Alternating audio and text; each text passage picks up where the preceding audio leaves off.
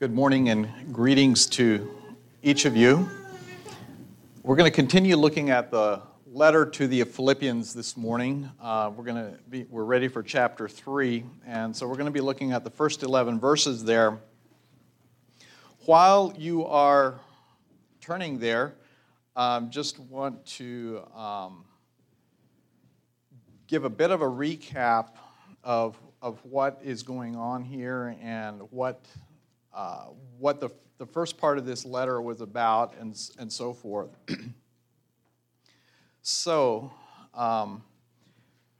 Philippi, interestingly, was the location of the first European church established that we have record of in the New Testament. And a small town, relatively small town, compared to cities like Rome and Corinth and so forth, about 10,000 people, which is about the size of Warrenton. But there was no synagogue there, and so there were apparently few, if any, Jews that actually lived there or were part of the church. Paul had a unique bond with these believers, as is reflected in this encouraging and powerful letter to the Philippians. And while joy is often given as the theme of this book, and we do see that emanates from the gospel, from the epistle, Paul's focal point and emphasis is really on Jesus and the message of the gospel. But that's the underlying reason for this joy.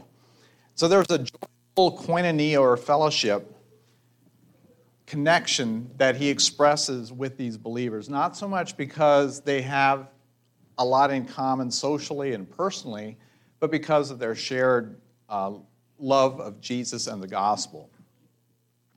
Paul also made it clear in the first part of this book that he does everything for the sake of Jesus Christ. More than anything else, his primary focal point, his focus in all of life is Jesus Christ. And that comes above his own comforts, his own desires, and he challenged the believers there in Philippi to do the same. And the same is true for us as well. Then in chapter 2, he elaborates on what it means to have selfless humility. And we see that Jesus Christ so perfectly exemplified that. He encourages us to be of the same mind. And that includes loving our brothers and sisters, a bit of what Ivan referred to just a few minutes ago.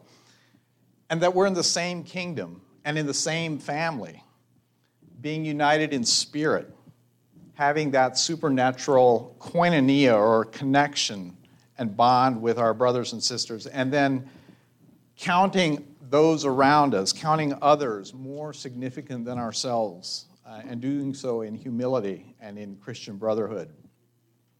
Then we come to the beautiful hymn or poem describing Jesus. An incredibly theologically rich description of who Jesus is, showing the humiliation that ended in crucifixion, but then followed by his glorious exaltation, all because he was willing to empty himself, humbling himself, and becoming obedient and willing to die on the cross.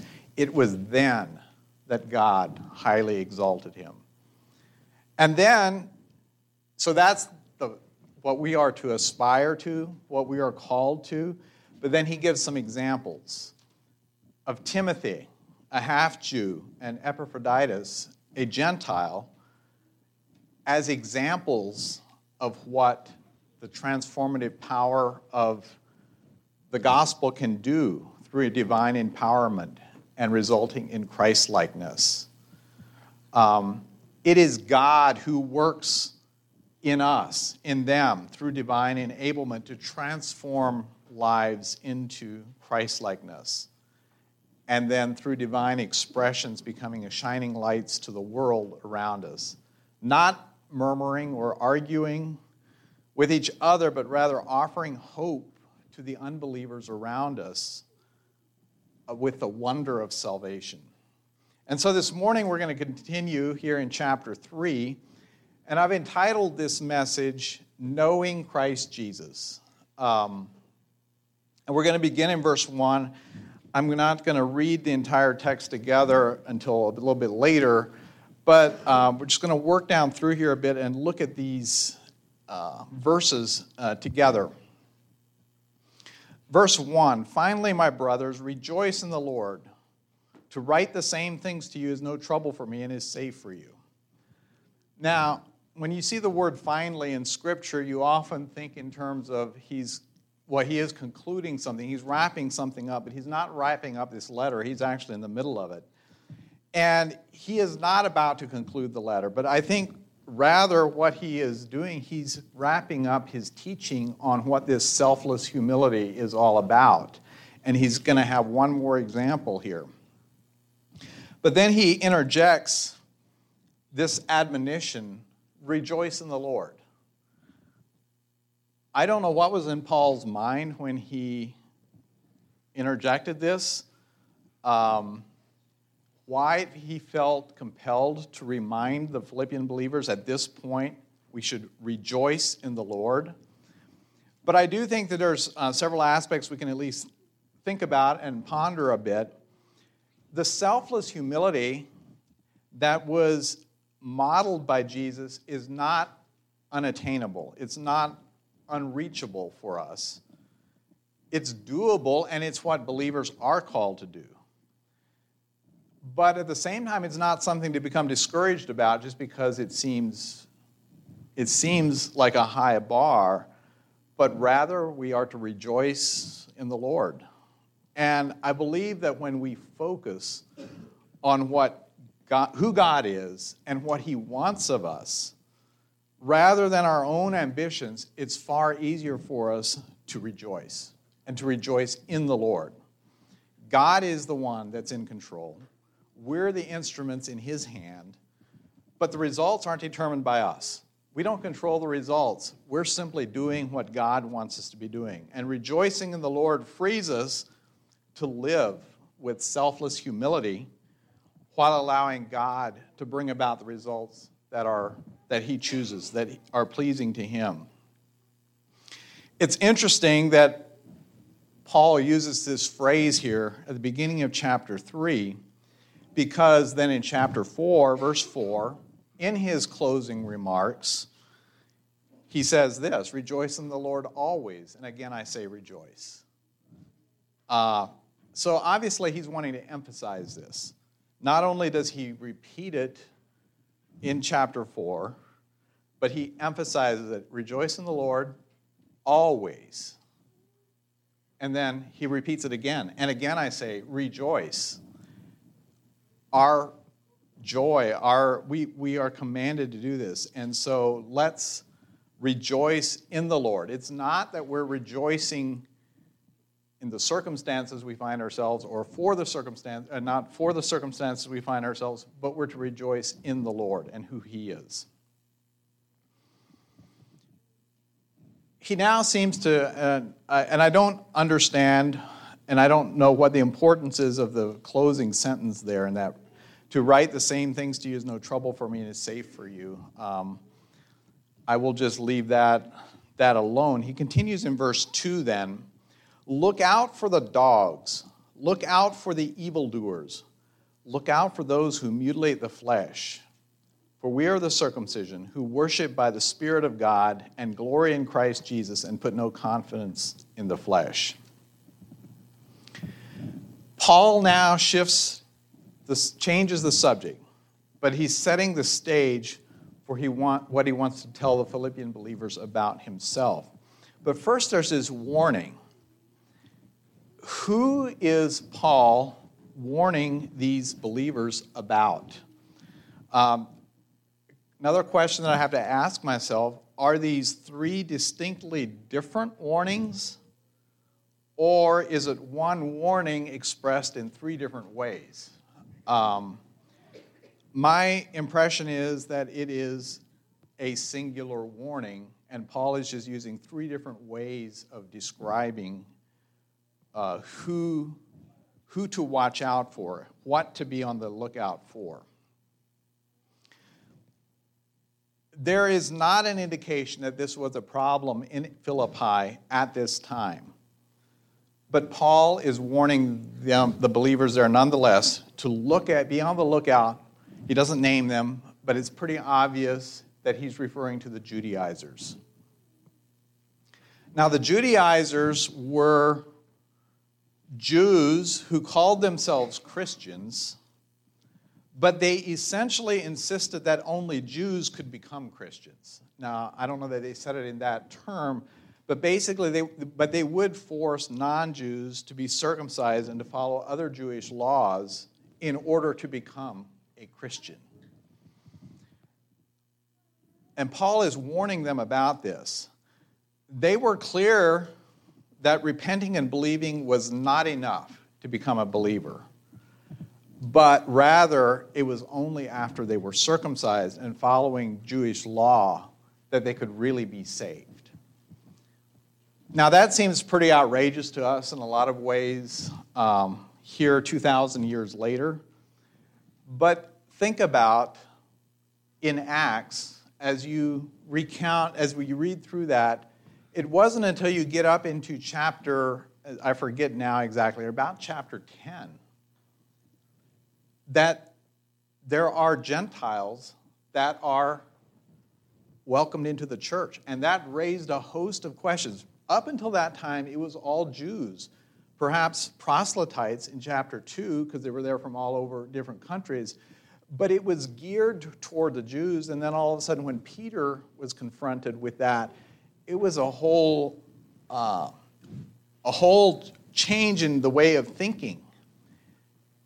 And then we have the council in Acts 15 that settled the question about circumcision, because it was a question at that point in chapter 15. So the Judaizers were the ones that were insisting that were basically disagreeing with the Acts 15 council and were insisting that there has to be circumcision that goes along with being a believer.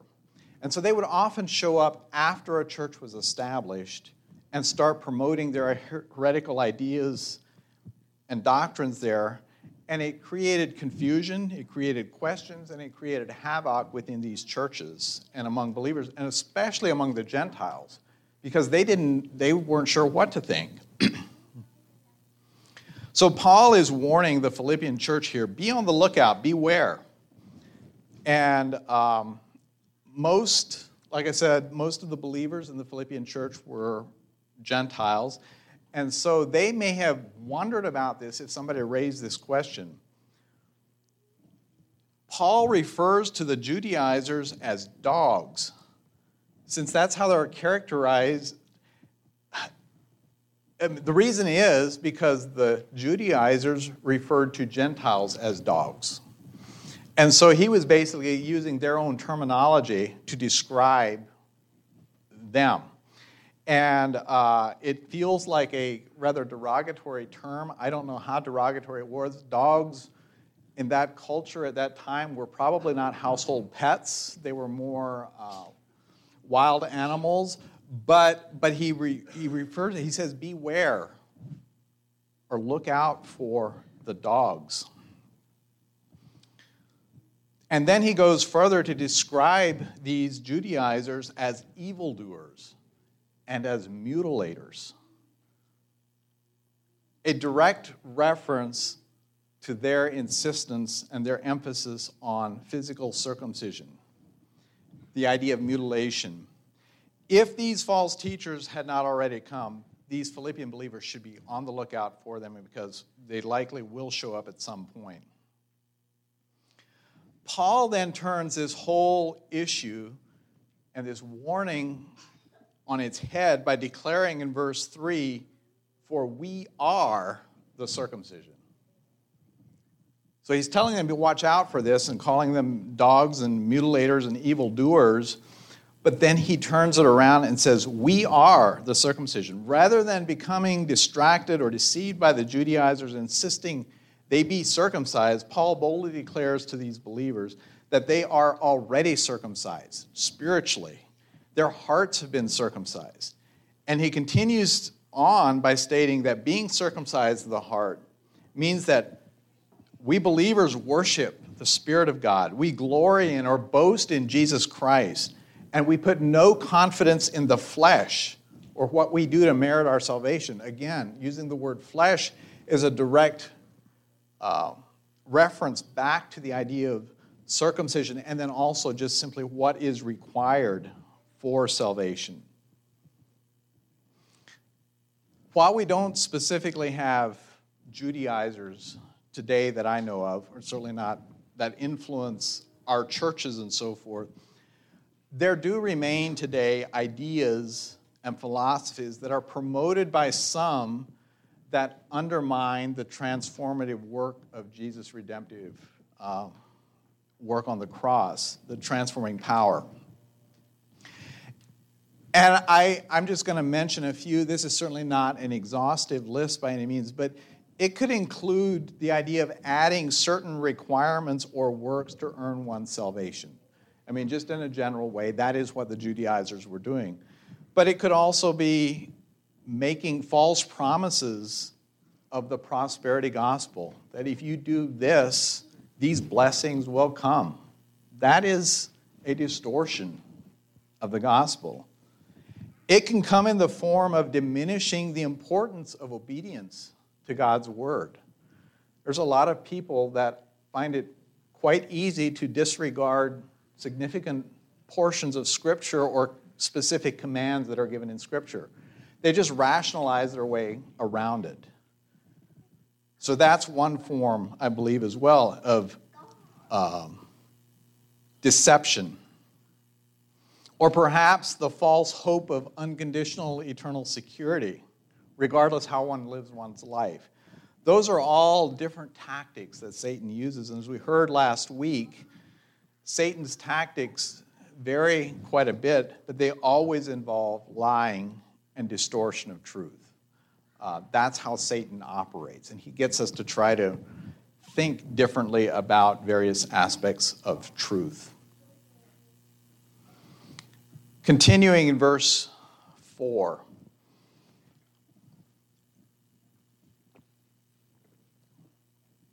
Though I myself have reason for confidence in the flesh also, if anyone else thinks he has reason for confidence in the flesh, I have more. Circumcised on the 8th day, of the people of Israel, of the tribe of Benjamin, a Hebrew of Hebrews, as to the law, a Pharisee, as to zeal, a persecutor of the church, as to righteousness under the law, blameless. But whatever gain I had, I counted as loss for the sake of Christ. Now, depending how you read this or how you understand this, one could certainly conclude that Paul here is just simply bragging about himself. He's pretty clear about it, that he is bragging about himself. But given the context, he is making a point that by bragging, like the way the Judaizers do, that bragging is actually pretty insignificant in light of what Jesus did. And so he can brag all he wants, but it really does not mean much apart when you compare it to what Jesus did. The Judaizers made a big deal about their Jewish credentials, their Jewish identity, and they used that to shame those that were from non-Jewish backgrounds, to show that they're clearly inferior and inadequate in the eyes of God unless they do these certain things. And so what Paul is doing here is that he is basically telling the Judaizers, if earthly credentials are so important, I have far superior credentials than probably any of you do. And so he lists them, and as a way of just making a point. And so there's 6 things listed here. The way it's written, you could say 7, but I believe it's really 6. So first of all, circumcised on the 8th day, the tribe of Benjamin, a Hebrew of Hebrews, a Pharisee, a persecutor of the church, and blameless under the law. So the first three credentials were hereditary. He had no control over them. Well, I say hereditary. The first one obviously is circumcised on the 8th day, but he still had no control over that. But he simply acquired these at birth. There was no choice, and yet he had a perfect pedigree. And then the last three were credentials that he earned. He worked hard for. He made a choice, and as a result, he was the most elite, or he was among the most elite of the Jews. Now, the first credential he lists here might seem misplaced to us. Literally, the first thing he mentions is circumcised on the 8th day. But to the Judaizers, the circumcision was of primary importance. It was a point of emphasis. However, the reality was many Jews were not actually circumcised on the 8th day as prescribed by the law, for whatever reason, but often sometime later. And certainly those that converted to Judaism, it was much later. So Paul is very intentional in saying that he was properly circumcised as the law dictates. And then he continues. He's from the tribe of Benjamin. Again, one of the elite tribes. The tribe of the first king of Israel. And as you remember, Paul's name before his conversion was Saul. He was actually named after the first king of Israel. 10 tribes turned their back on Israel. The tribes of Judah and Benjamin did not completely forsake God and their heritage. So he was from the tribe of Benjamin. And then it says he was a Hebrew of the Hebrews. He was a full-blooded Jew. Both his parents were Jews. He could trace his lineage all the way back to Abraham, not only that of his father, but also that of his mother as well. Very few Jews could claim these three credentials. And he had them by birth. And he had done nothing to earn those himself. But he was a Jew that was differentiated from most others. However, the next three credentials that he lists, he worked hard for, and he earned them. He chose to pursue these with relentless pursuit from a very young age. A Pharisee, that was the strictest sect of the Jews, very religious, the best schooling. It was the most prestigious level of the Jews. He was a persecutor of the church. He was blindly zealous to defend Judaism and the Pharisees up until the moment of his Damascus Road experience. And then it says he was blameless when it came to the law.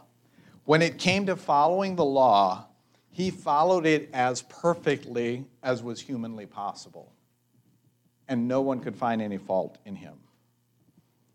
So now that Paul had laid out this impressive resume and collection of credentials and accomplishments, he turns right around and makes the statement that regardless how impressive, and the incredible advantage and privilege that comes with such a resume, whatever gain he had, past tense, that's all changed. It all changed when he encountered Jesus on the Damascus Road. He gladly gave up all of that for the honor and the privilege of following Jesus instead and serving him. So Paul is now modeling that same selfless humility that we saw demonstrated by Jesus in that beautiful poem and hymn in chapter 2. That of giving up his inherent privilege, his power and position, giving up everything that he rightfully could have claimed, and a willingness to lay that down for the sake of Jesus Christ. Certainly, Jesus was the perfect example, as we saw in chapter 2. Timothy, a half-Jew, and Epaphroditus, a Gentile, also showed that selfless humility looked like the sacrificial lives that they lived. Now Paul, a full-blooded Jew, also lays it out to that end. Our earthly credentials that bring with them the power, the influence, and privilege are simply worthless in God's kingdom. Whatever status he had gained with these impressive credentials and background, Paul gladly lays these aside for the sake of Jesus Christ. I find it insightful that in this letter, Paul makes it clear that one's background does not matter by giving an example of himself as a full-blooded Jew, Timothy, a half-Jew, and Epaphroditus, a Gentile. It doesn't matter what your background is.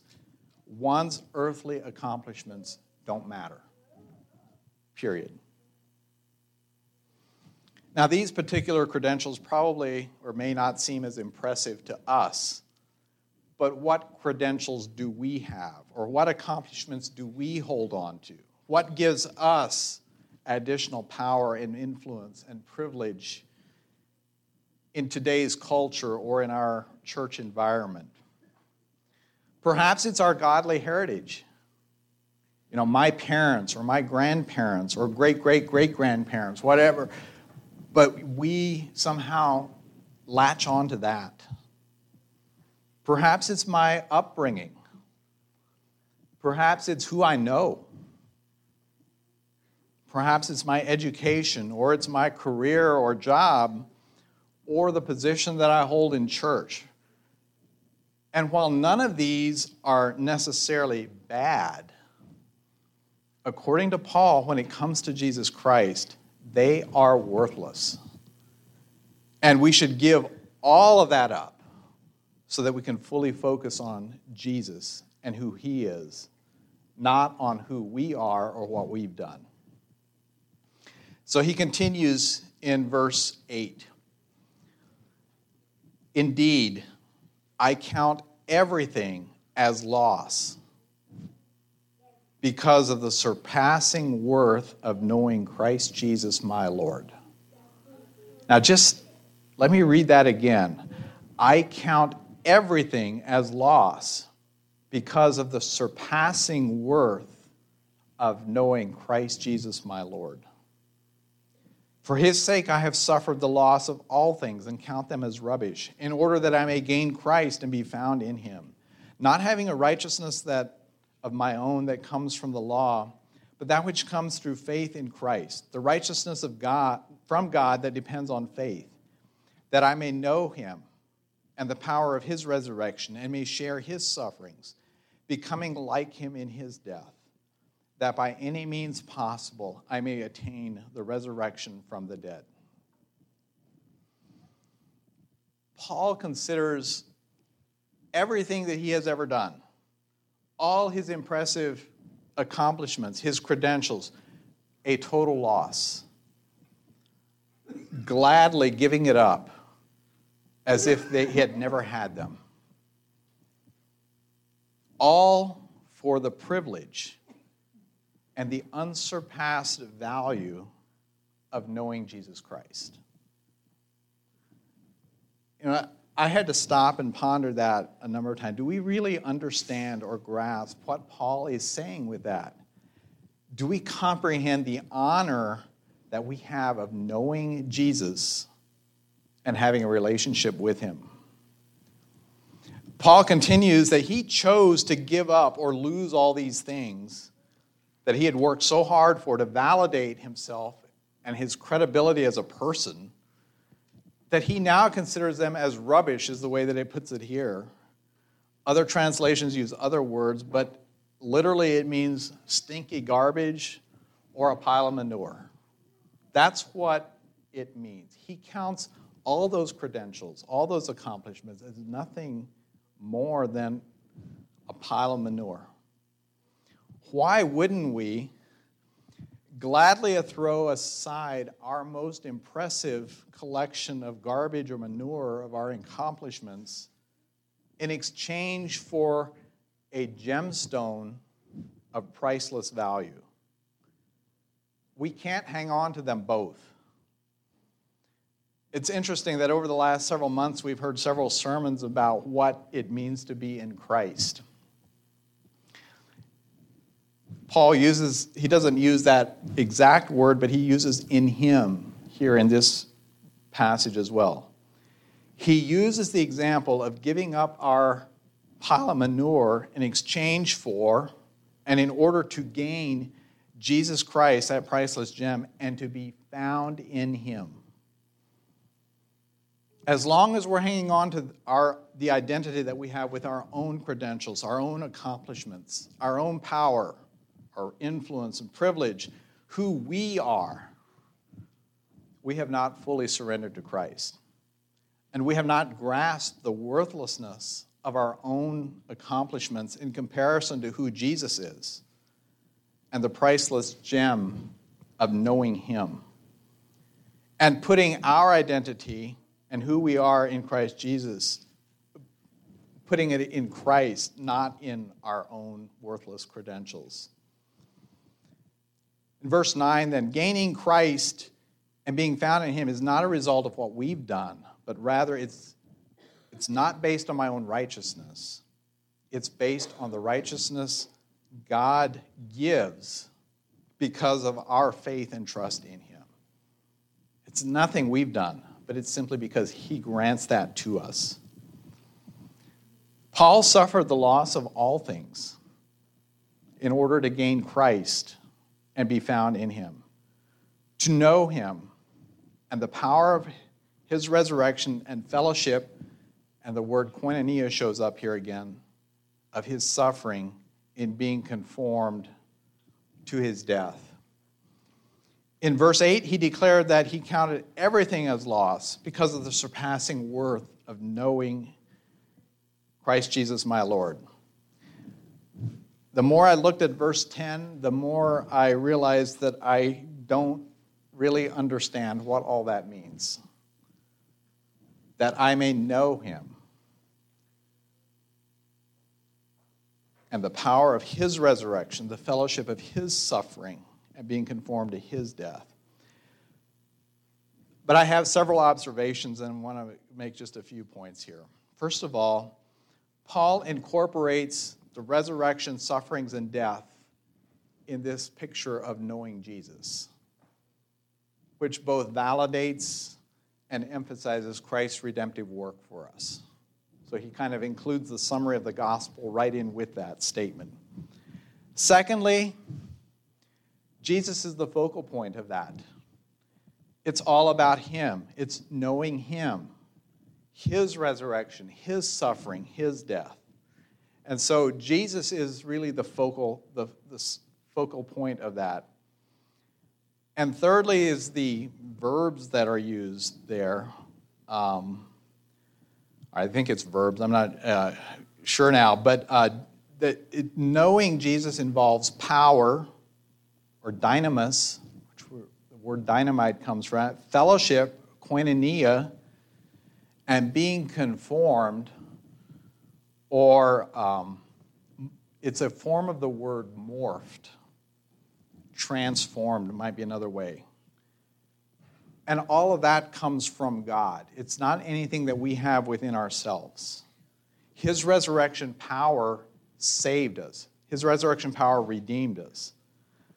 The suffering that we endure for the sake of Christ ultimately brings us in closer fellowship with Jesus, closer koinonia with Jesus. And we will become more like Jesus as we die to our selfish desires. So those are just a few thoughts. And so how do we learn to know Christ? I would just make a few comments here. I would say that how we spend our time is probably a good indicator of how great a priority knowing Christ is for us. How do we spend our time? Spending time in the Word, in prayer, in fellowship, in communion with Him, that is certainly learning to know Jesus. It's not knowing about Him, but it's about knowing Him as a person. How do we spend our time? I would also suggest that we won't know who Christ is. We won't know Christ through social media or podcasts or our favorite YouTube channel. That's not where we're going to learn to know Christ. We might learn about Him, but again, we're not going to learn to know Him. Knowing Christ involves selfless humility as described in chapter 2. Emptying of ourselves, dying to our own rights and privileges, putting Jesus first, losing ourselves and our identities both in Christ and for Christ. Reading verses 3 through 5 again from chapter 2. Do nothing from selfish ambition or conceit, but in humility count others more significant than yourselves. Let each of you look not only to his own interests, but also to the interests of others. Have this mind among yourselves, which is yours in Christ Jesus. Knowing Jesus Christ is intentionally choosing to set aside, to remove, to throw out the earthly credentials that we have legitimately attained, that we've earned, that we worked so hard for, and to give those up for the priceless gem of knowing Jesus Christ, our Lord. In conclusion, I'd like to just read these first 11 verses together, or read them now as a whole. Finally, my brothers, rejoice in the Lord. To write the same things to you is no trouble for me and is safe for you. Look out for the dogs. Look out for the evildoers. Look out for those who mutilate the flesh. For we are the circumcision, who worship by the Spirit of God and glory in Christ Jesus and put no confidence in the flesh. Though I myself have reason for confidence in the flesh also. If anyone else thinks he has reason for confidence in the flesh, I have more.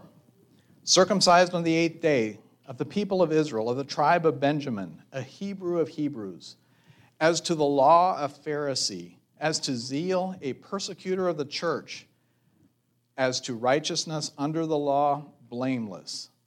But whatever gain I had, I count as loss for the sake of Christ. Indeed, I count everything as loss, because of the surpassing worth of knowing Christ Jesus my Lord.